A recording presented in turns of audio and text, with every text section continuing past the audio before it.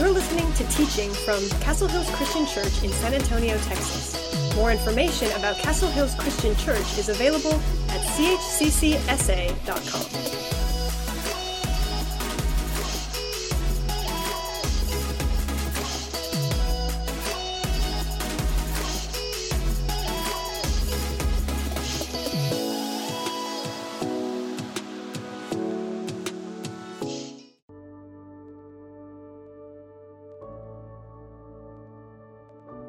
Waiting is an inevitable part of life.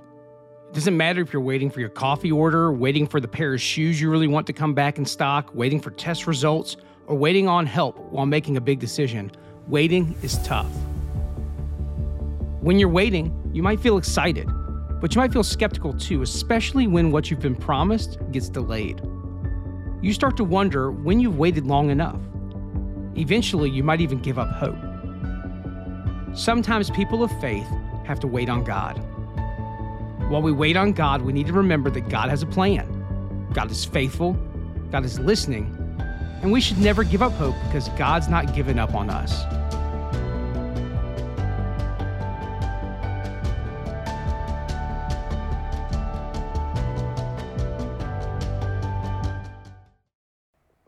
How many of you like to play Jenga? How many of you would say that you're pretty good at Jenga? Alden Maxwell, he's 12 years old, stacked 693 blocks on one single vertical block, which is a world record. And the only reason why he stopped at 693 blocks is because he didn't have any more blocks left in the house. It took him 13 Jenga sets, 3 tries in an hour and 5 minutes to make history. The amount of patience and skill and concentration is incredible. Well, what you might not know is he actually did this once before, but to be in the Guinness World Record book, it must be recorded. And when he did this, the camera failed, which must have been really, really frustrating. Now, I can relate. Recently, I had recorded 3 sermons and thought they had went pretty well, later to find out that they had actually messed up, and I had to re-record all 3 of them. And so I could relate to how frustrating Alden must have been. Today, we're going to talk about what happens when things don't go your way. What happens when all of the blocks fall down? What happens when the video doesn't record? What happens when you're waitlisted?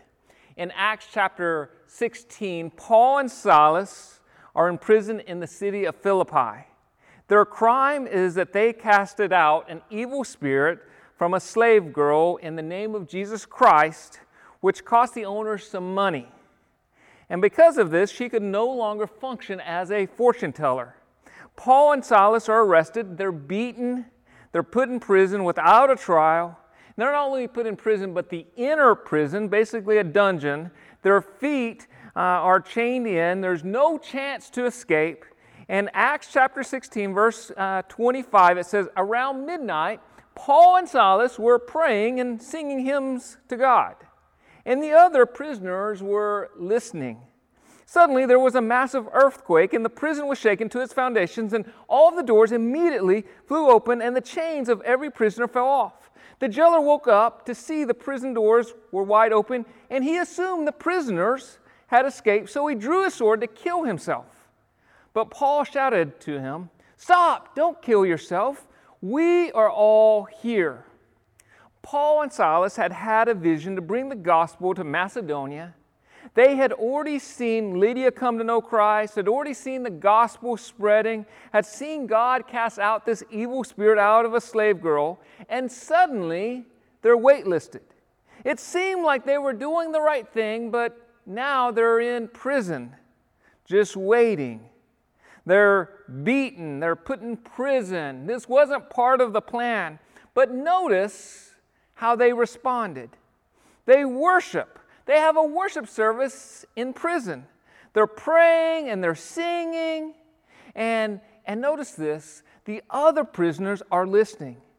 in their time of waiting, in their time of suffering, where their body's aching, where they're in this dark and dirty prison, instead of getting mad, instead of getting frustrated, instead of complaining, what do? They worship. And others are hearing them worship and seeing them worship, and it's making an impact on them. And then there's this earthquake that takes place, a big earthquake which was common in this area, but this was a divine earthquake. Not only did the doors open, but all the chains of the prisoners fell off. And the jailer, who was responsible for everyone, sees this, and he just assumes, well, if all the prison doors are open, of course the prisoners are going to escape, and so he's ready to take his life, because, again, that's his responsibility to make sure that everyone stays in the prison. And Paul calls out, he says, don't kill yourself, we're all here. Then the jailer runs to Paul and Silas and says, what must I do to be saved? Evidently, he heard them worshiping.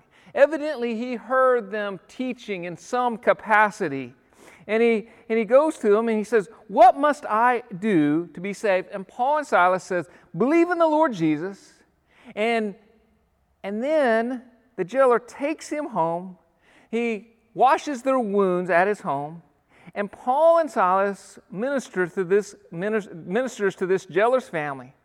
And this jailer and his whole family, the text says, are immediately baptized. Now let me remind you that this is after midnight. All of these events take place after midnight, so very early in the morning.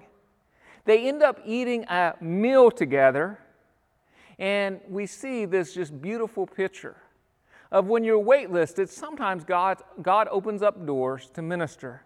It's easy to minister when everything is comfortable, when everything is going your way, but it's another thing to minister when you're waitlisted. It's another thing to minister when the blocks are tumbling down, when things don't go your way, when God calls you to minister to an environment of pain and injustice and discomfort and confinement. But Paul and Silas have this opportunity to leave prison when the earthquake takes place, when the doors open, when the chains fall out. But instead, they stay in place, which is a little puzzling to me. But I think they knew that God didn't want them to leave. And what's even more puzzling is, why didn't the other prisoners leave? They have an opportunity to walk out of the prison, but I think the other prisoners respected Paul and Silas, and I think they led them to stay in place. Could it be how we wait impacts our witness? Is it possible that there's a purpose when we're waitlisted? Is there someone watching you that you're not even aware of? Is there someone listening to you? Is there someone that doesn't know Christ and they're watching how you handle things when you're waitlisted? Just think about the impact that you could make if you make a choice to worship instead of worrying in a season of waiting. What if we decided that we're going to worship instead of getting angry? What if we decided we're going to worship and look for opportunities to serve others while being waitlisted? A few weeks ago, I was out and about, and my middle son, Elijah, he loves chicken sandwiches. And there was this fast food restaurant that I had tried to get a chicken sandwich from before, and they were out. And so on this day, I thought I would surprise him, and I would get him a chicken sandwich. The line didn't look too long, and so I get in line. And next thing I know, I realized that this was supposed to be a fast food restaurant, but fast was not in their vocabulary because they were very, very slow this day. And next thing you know, I'm stuck. Like, I wanted to get out of line. I mean, I love Elijah and wanted him to have a chicken sandwich, but I sure didn't want to wait 40 to 45 minutes that day for a chicken sandwich. And I saw myself beginning to get impatient and getting a little frustrated. But then I thought about this passage. And so I turned on some worship music and I started listening to worship music. And then I picked up my phone and I called some of our shut-ins and talked with some of them. I normally have a book in my car for occasions like this, but for some reason I didn't. And so I just kept on thinking about ways that I could minister, that I could worship, that I was not going to get angry and frustrated. Well, eventually I got the chicken sandwich. I call my wife on the way home, and I'm driving, and I hit this stoplight, and moments before, someone had crashed. There was 2 cars that were basically totaled, and one was just a few feet away from me up on the curb, and I tell Julie, I got to get off the phone. I want to go help this person. And so I park my car, and I walk over to this car, and there's this young man. He's in his 20s, and he's shaken up, of course, and then I go and check on this other car that's in the middle of the road, and I call 911, and then I go back over to the 20-year-old, and I ask him what I can do for him. I find his glasses that had been thrown in the back seat, and he gets his phone and he calls his wife, and his wife, of course, is upset, and he doesn't know where he's at, and I explain to her, this is the location, and I'm going to be with him until you get here or until EMS gets here. He calls his father, and of course his father's upset, and again, I get an opportunity to say, hey, your son's okay, I'm going to be here with him, and I just sit there with him and talk to him and try to minister to him.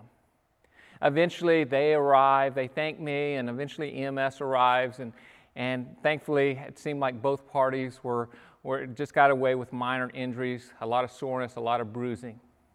But I got back in my car and was driving home. And I began to wonder, did God have a reason for me to have to wait a little bit longer for a chicken sandwich?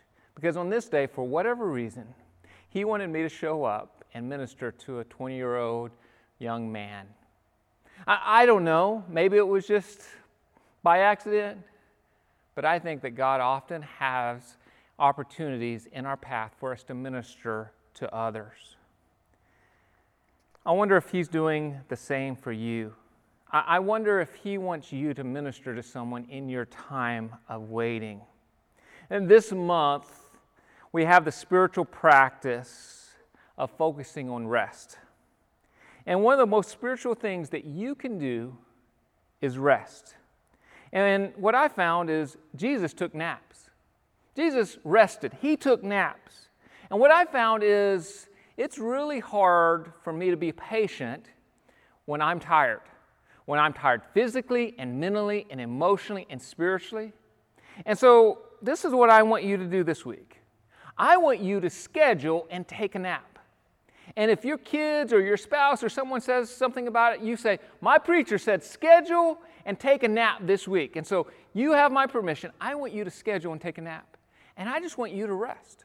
Because I found when we are rested, it's so much easier to worship when we're challenged with times that we're tempted to be impatient. Secondly, I want you to think of what are some ways that you can worship while you wait. Already be thinking ahead of time. In those times that you're at the doctor's office, instead of getting frustrated, take some things that will help you worship. You already know that a lot of times the doctor's office says you have to wait a long time.